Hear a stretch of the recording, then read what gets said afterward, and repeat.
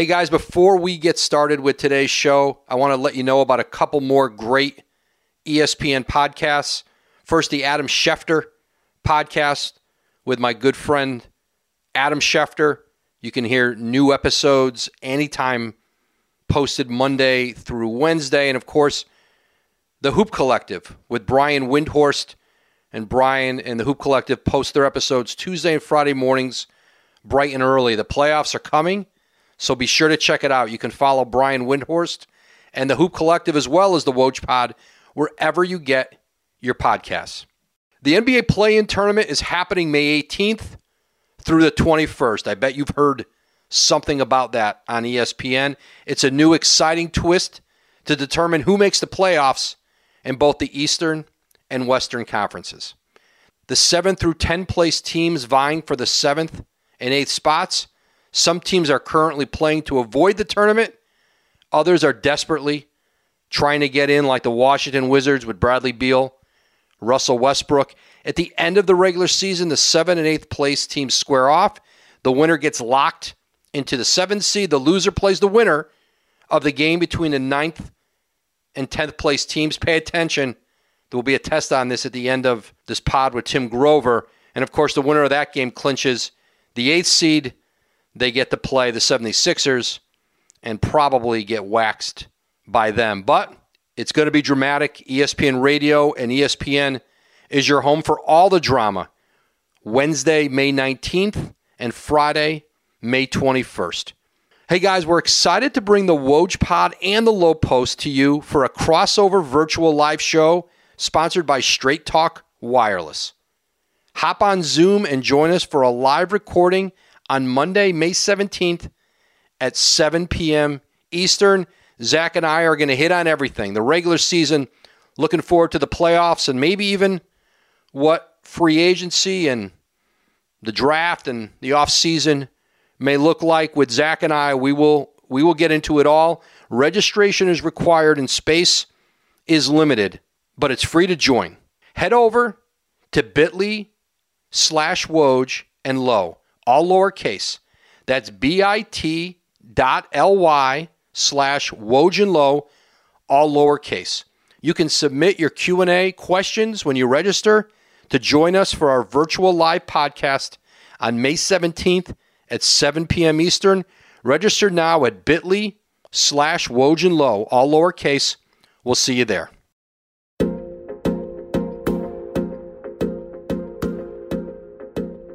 Hey everyone, welcome into another edition of the Woj Pod. I'm here with the great Tim Grover, who is the author of a new book called Winning: The Unforgiving Race to Greatness.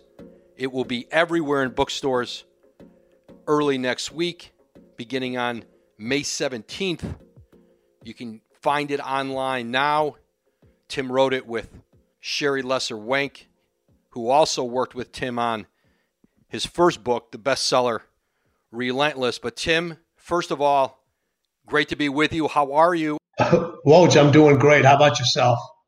I imagine you are headed to Connecticut this weekend for the Hall of Fame induction ceremony where Michael Jordan is going to be the presenter for the late, great Kobe Bryant.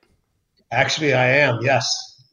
Tim is perhaps most known for his trailblazing work in the area of athletic performance, sports science, training with the elite basketball players in the world, and with two of the greatest ever, Michael Jordan, Kobe Bryant, certainly Dwayne Wade. But when you think about the people who knew Michael Jordan and Kobe Bryant the best, who worked the closest with them, who knew what made them tick, who knew their strengths, their weaknesses, knew them as people. Outside of Phil Jackson, I would submit to you that no one knows those two greats better, worked more closely with them than Tim Grover. I agree with that. You know, Phil spent a lot of time with them. I got to spend more time with them away from practice, you know, after that kind of stuff, away from the games, during that time. So Phil got a chance to really spend a lot of time with him, at practices, at the games, in the locker rooms, and so forth. Once those things were over with, it kind of transitioned over to my time with them. Tim, describe how vital it was for Kobe Bryant and a lot of players of that generation, and even maybe Michael's peers, to get Michael's validation. I do. It's funny. Everybody is looking for Michael's approval. That's like the ultimate acknowledgement from somebody. But Michael's standards are so high that when you finally earn that acknowledgement, you really have to earn that acknowledgement. He's just not going to give it to you because you've won a couple of championships or you've won an MVP, or even if you did, 3 in a row, a three-peat. It's like there's still more to do, because most individuals, once they reach one of those goals, they don't have what's next. Michael always had what's next. So he wanted to see these individuals continue to work on their craft, continue to chase winning, continue to get better, not be satisfied. So his thing was, if I acknowledge these individuals too soon, are they going to a place where they shouldn't be? He's very calculated about saying these things, ultimately saying stuff to continue to see how much more each individual, each player has in them to continue to win. Tim, you write in Winning, your new book, The Unforgiving Race to Greatness, you write in there that Kobe worked harder, but Michael worked smarter. Describe the difference in how those two trained approach preparation. With Kobe, it was very difficult to get him to stop. He always wanted more. He always wanted more. He always wanted more. He always wanted more. And he would have a lot of pieces on his team that had a hard time coexisting together at certain times in his career. Michael's team was very cohesive. It was a small group. Everybody knew their role. Everybody knew what they were supposed to do, and they did it. He trusted very few people. And when you told Michael enough, that's it for the day, he would literally say, I hired you to do this part. I trust you. Enough is enough, whether it's practice, whether it's a workout, whether it's an extra workout, whether it's going through shots, whatever it may be. With Kobe, it was never enough. It was always more. It was always more. It was always more. And the biggest difference between the two of them was I actually had to teach Kobe and work with him how to stop. And not only how to stop from a training standpoint, but also teach his muscles how to stop to make sure his career could last longer. Tim, I remember so many times being in LA, being out west with you and Mike Procopio, who's the great skills trainer, and Kobe used to call his Swiss Army knife, who would help him break down film and attack different defenses or different opponents and do on the court stuff when you were working on his body and his mind, and being with both of you out in LA, and the hours that you had to keep with Kobe, him calling you at all hours of the night to go and work out, to say, let's go to a gym or let's go grab dinner late. What was it like being on call with Kobe in those days? He did it often. I would get these calls. You'd finish the game. The game gets done 10:30. Then after treatment, by the time you leave the locker room and everything, he'd go in his direction many times. Sometimes we'd go together. And he would say, I'd get a call at 3 o'clock in the morning. And you couldn't turn your phone off. And the conversation was always like, what are you doing? I'm sleeping. That's what you should be doing. and he'd want to talk about something or say, "Hey, let's go get some shots up," because he was watching the film from the game or whoever he was going to compete against next, and saw something that he needed to work on, and he couldn't get that rest until he actually worked on that thing. His body and his mind couldn't really rest until he knew whatever he had to do to get that win, that he worked on it meticulously. So the call was 24/7. And that lifestyle wasn't for everyone, but I was accustomed to it. It didn't have the same schedule with Michael. Michael was more, hey, this is my practice time. This is when I'm going to work out. The fluctuation with MJ came more when we were traveling. But Kobe, yeah, even if he did his morning workouts, you knew it just wasn't done. There was more to come. And oftentimes we would get in heated discussions about, no, you're not going to do more. You're just not. You've played 30 plus minutes. This is what happened in the game. You need to this is not the time to go get another workout. Or if we did go get another workout, we'd walk through something. We'd walk through just shooting some free throws. We'd walk through a court or did some did some activation stuff on his muscles, did some release stuff to kind of get him ready for the next day.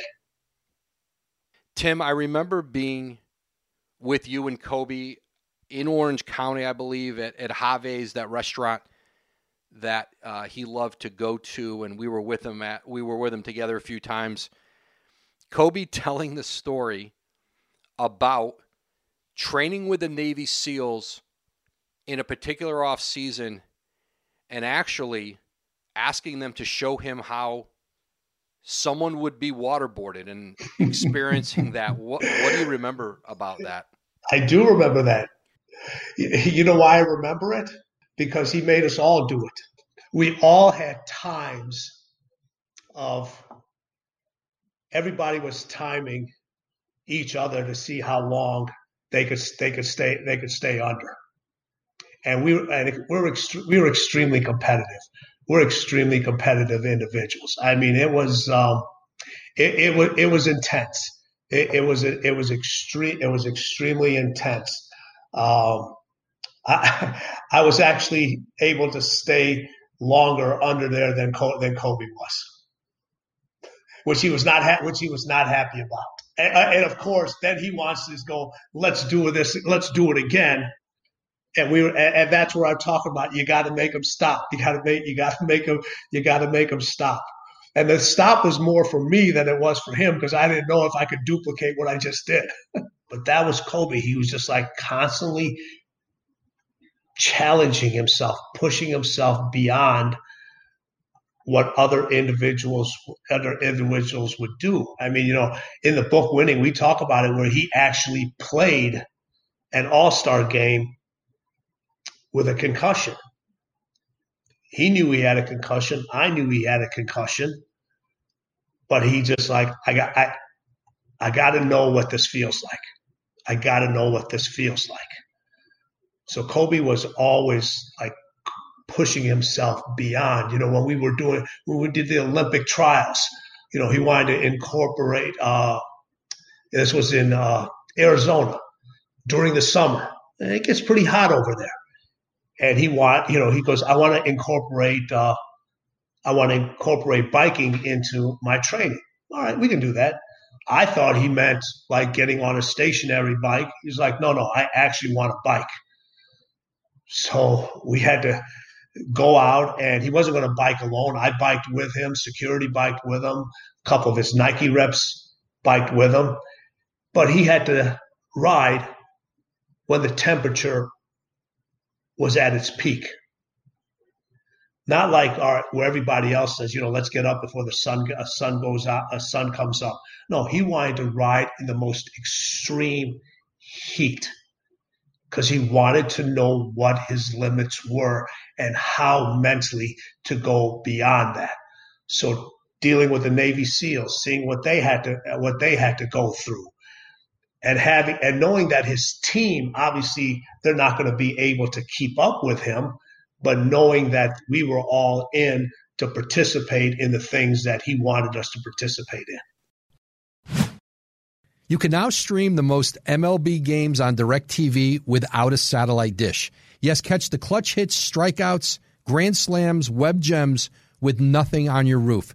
So whoever's up there, whether it's roofers, Santa, birds, old-timey chimney sweeps, moody teenagers, thrill-seeking raccoons, you name it, they won't find a satellite dish. But you will find your MLB games on DirecTV. That means DirecTV is your home for baseball this season. Root with nothing on your roof. Yes, stream your team. Call 1-800-DirecTV or visit directtv.com. Sign up today. Claim based on total games carried on sports networks. Sports availability varies by zip code and requires choice package. Tim, we talked about how important it was for Kobe to get that validation from Michael. And I remember there was a point in his career where he wasn't getting it. And I believe it was after his 5th title. We were together, I think it was in Minneapolis, and I was sitting down to do an interview with him. And he started to talk about the impact that Michael Jackson had had on his career, the time he had spent at Neverland with Michael when he was just in the league, and watching how Michael created and his great attention to detail, his creative process in making music, and how he incorporated that into his basketball and his training. I remember asking him specifically about Michael Jordan, and he immediately took it to Michael Jackson. And what I remember was there had been some list of great players, either active or all-time, a top 3 or a top 5, that Michael had said in an interview somewhere that did not include Kobe. And Kobe was hurt. And it was, what I sensed was it was his way of telling Michael, well, you weren't really my influence. It was Michael Jackson. And I just remember Kobe talking about reaching out to Michael and everybody thinking he and Michael were really close. And it wasn't that then. It was a very different dynamic. And I think you saw Michael talk about that at Kobe's memorial service and the eulogy. And I think he spoke to the evolution of that relationship. But it was pretty unique. And you, I think at times were sort of in the middle of it or a part of it or hearing it perhaps from both sides. It was, it's always been an interesting time. Yeah, Kobe reached out to MJ quite often, during text, phone, but it was more to gather information on how to play certain guys and how to handle certain situations, and obviously how to deal with Phil. How to deal with Phil and how to keep chasing the next thing, chasing the next win. But there were points where it was just Michael says, "Hey, there's some things you just got to figure out for yourself. I figured out things for myself. You got to figure out things for yourself. Listen, you have the coach that coached me. You have the trainer that trained me. What more information could you possibly want, or you could possibly need? Some things you need to just figure out for yourself. And yes, there's always going to be a competitive nature between those two. And at some point, it's just like, I've given you everything I'm going to give you. Now you need to put your own pieces into the pieces that I've already given you. You talk about this in Winning, and of course the new book by Tim Grover, Winning: The Unforgiving Race to Greatness with Sherry Lesser-Wenk. It is available everywhere. May 17th it'll be released. You can go online and get it. The Mamba mentality, and you write about this in the book, you were there for the creation of it. And there's very few people, Tim, as you know, that can come up with a nickname or create a persona for themselves that actually sticks. A lot of people get mocked for coming up with nicknames Very few could do it the way Kobe did. He did. You were there and a part of it. How did the Mamba mentality come to be?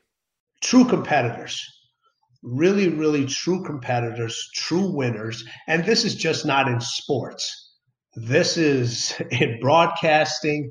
This is in teaching. This is in business. This is everywhere. There is a competitive side that is so freaking dark. It's something that keeps you lit when nothing else does. It's like being the first one to break that story, to get that breaking news, to find something out before everybody else. It's the competitive side that's in each individual's personality. And Kobe had a dark side also, and he had to come up with his own. It had to come up with his own personality, and he kind of created the Black Mamba when he was going. He was going through a very difficult time personally, and wanted a place to go mentally where he could continue to perform at the highest level. So his personal life was going through something that was, very public out there, but he still had to perform at the highest level during those times. So he had to create an alter ego. And knowing Kobe, listen, Kobe, what is he going to do? He's going to choose the most dangerous, venomous snake out there for his alter ego. He's just not going to choose anything. He's not going to choose an eagle. He's not going to choose a rhino. In Kobe's mind, he had to come up with something that was like, what is the most dangerous, venomous thing out there for his alter ego? And he actually got this from seeing the movie Kill Bill, where there's an assassin who's actually named the Black Mamba. And he watched it and he was like, that's me. Because what was he? He was an assassin on the court. He was an assassin on the court. And listen, all the assassins all right, they're assassins, and a part of them are also snakes. So Kobe adopted that alter ego, and that became the Black Mamba. That became Mamba mentality. And we've had so many individuals out here that talk about Mamba mentality. Obviously, it's prevalent now that he's no longer with us. And I try to tell people this all the time. I said, Mamba mentality has actually destroyed more careers than it's helped. Because Mamba mentality, it's not a mindset. Everyone thinks it's a mindset. It's not a mindset. It's actually a lifestyle. It's a lifestyle. And, you've had times where obviously you had a great relationship with him. So he would talk to you in a different way. But there were times that he was short. He was short with everybody. And you could just see him giving that glare. You've seen different interviews, different reporters that you could just tell that he just didn't like them for whatever reason. And nothing those individuals did was going to change his mind. And he was the same way. If you watch videos of him, there's a thing that's always kind of posted on Instagram about when he was in after they were up 2-0 in the Orlando series, and people were like, "Why weren't you smiling? Job not finished." Well, that's Mamba mentality. No, the other phrase is where they ask, "Well, if other players, what do you want other players to say about you?" And Kobe was like, "I don't give a shit what they think about me." Those are lifestyle decisions. That's a lifestyle of Mamba mentality. That's just not a mindset. The training, the competitiveness, the studying the film, the sacrifices, outworking everybody, going against individuals, and going out there and scoring at a clip that a lot of individuals just can't fathom, and going in games where you literally go 2 for 18 and you continue to shoot, and then when the game's on the line, I still want the ball. I still want the ball. Everybody likes to talk about Mamba mentality as a mindset. And I tell you, if you only live it as a mindset, you're never going to understand it. And the reason I said why it destroyed more careers than it actually helps, because when you try to live that lifestyle where everything is that way, it's all consuming. It is all consuming. And majority of his career, he played that way. He did. It wasn't until towards the end of his career when he knew that the championships weren't going to be there. Then he became a little bit more open to individuals. You would see him smile more. You would see him relate to other players. But that only happened because number 6 was just not going to happen. Tim, Kobe's obsession with gaining an edge physically, mentally, and as his career advanced, as he got older, I mean, I remember him using the Olympics as a vehicle to gain a mental edge on players he was going to have to compete with to try to win titles with, while a lot of his peers were using the Olympics to team build, to build super teams over time. I remember in 2008, Kobe kind of fixated on LeBron James, looking to gain a mental edge there. He knew physically LeBron was surpassing him, but LeBron hadn't won a championship yet. He tried to impose, I think, a mental edge on him in that 2012, it was different. Russell Westbrook, Kevin Durant. I remember, we were in London, and I remember seeing you there and talking about it. Kobe would, push Russ to, hey, you should be winning scoring titles. Why is KD winning it? And to kind of plant a seed in his head and kind of send him back to OKC thinking about a scoring title. Whether it worked or not, I don't know. But Kobe was always working on those parts of the game, and as he got older, how did you see all of that evolve with Kobe? Oh, totally. Listen, we would go in USA Basketball, and we'd get there extremely early, do our work, and we would literally watch everybody. First of all, he didn't want to see anybody doing what we were doing, and every now and then we'd get finished, and the other guys would just be getting started, and they would see Kobe walking in, and everybody like, "Oh, Kobe, you just getting here?" He goes, "No, I've been here for 3 hours. I've already been here for 3 hours." So what he did was he would sit during that time while everybody else would work out, everybody else would go through drills and all that, and he would sit and we would analyze their habits, how they approached practice, how they came out of the locker room, what time they showed up, how many shots they got up, what were their mannerisms during the shots, understanding where their weak points were. Were they only during the times, were they only working on their strengths, or were they working on their weaknesses?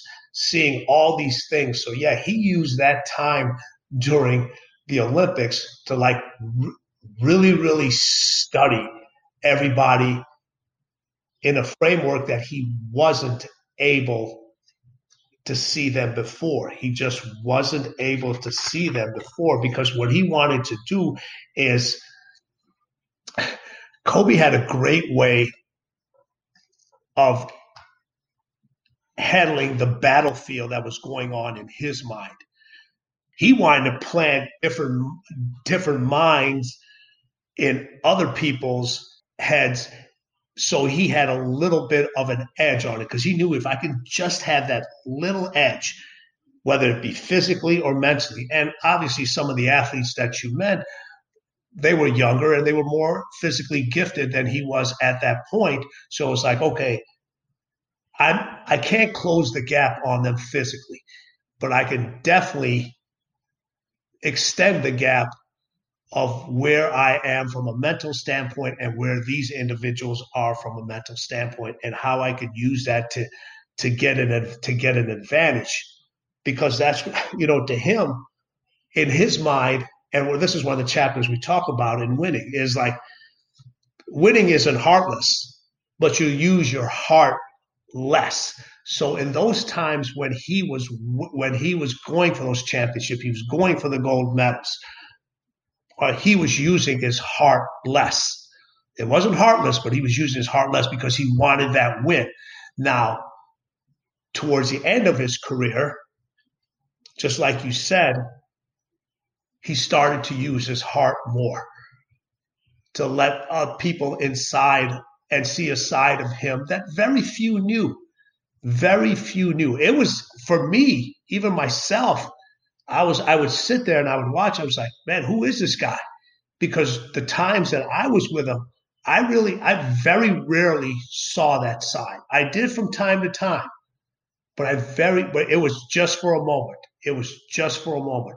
So it was either unique to us. The person that we were used to seeing was the post Kobe Bryant when he retired, how competitive he was with his daughter and his basketball and his girls basketball team, where they would have 3-hour practices and 2.5 hours of those practices were strictly on defense. Or where they had 1 year where they played a team and that team had beat his daughter by like 20 points or something, and then next year when they got a chance to play them, he beat that team by 50.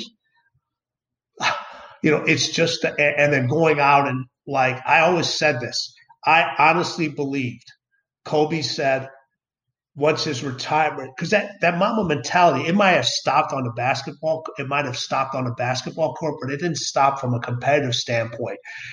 To me, Kobe had 2 goals that he set out and that he had put into play.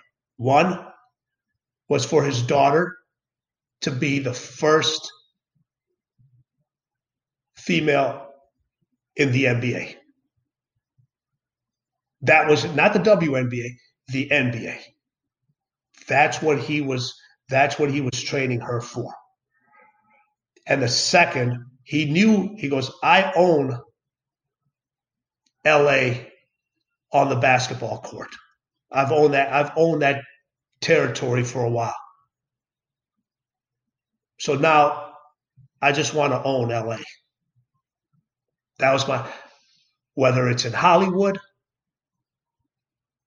whether it's from an entrepreneurship, I want to own LA. I got a chance to see a side of him that very few people got a chance to see. Very, very, very few people. I mean, we had this no judgment relationship. We could talk about anything, and everything was kept strictly between us. I miss those conversations. I miss just being able to reach out to him and just, hey man, you good? And him texting me back and saying, yeah, I'm good, or I'm going to be in Chicago, or I'm going to be here. With him, it was always about that next win. I mean, one thing that I talk about in this book that I have a very hard time discussing with individuals is I would always tell him, I said, Kobe, we don't have time. We don't have time. Man, do I wish I was wrong on that. Boy, do I wish I was wrong on that. We all do, Tim. The book is Winning, The Unforgiving Race to Greatness. It will arrive in bookstores on May 18th, Tuesday of next week. You can pre-order at timgrover.com. My sense is it will be on its way to being another bestseller for Tim. Tim, this was terrific to spend this time with you, talk about Kobe and Michael and your new book, catch up with you. And I know you'll have it's going to be a moving time at the Hall of Fame this weekend, and look forward to catching up with you again soon, Tim. Thanks. So the one thing I'd like to mention, listen, everybody knows the book is going to launch May 18th. So for everyone that pre-orders the book, on May 17th, I'm doing a live online event only for individuals that pre-order the book to have my first discussion with them about the book and winning. You go to timgrover.com and all the links to order the book are right there. All right, Woj. Thank you, brother. Appreciate you as always.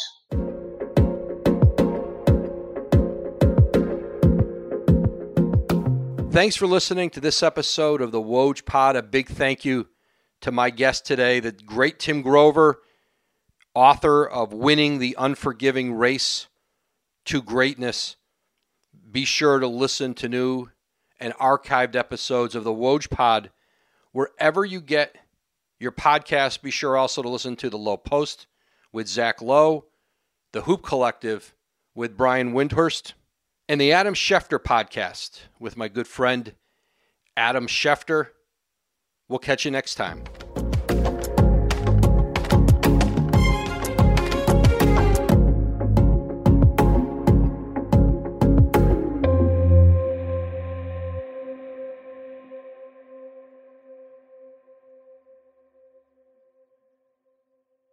And now, two pigeons bemoaning the fact you can stream DirecTV satellite-free. You see this? A family watching baseball on DirecTV with no satellite dish in sight. Let's heckle them. You call that changing the channel? Choke up on the remote, buddy. I hope getting all these games on DirecTV makes up for your mother not pre-chewing your sunflower seeds. DirecTV has the most MLB games. Call 1-800-DirecTV. Claim based on total games carried on sports networks. Sports availability varies by zip code and requires choice package. Terms and restrictions apply.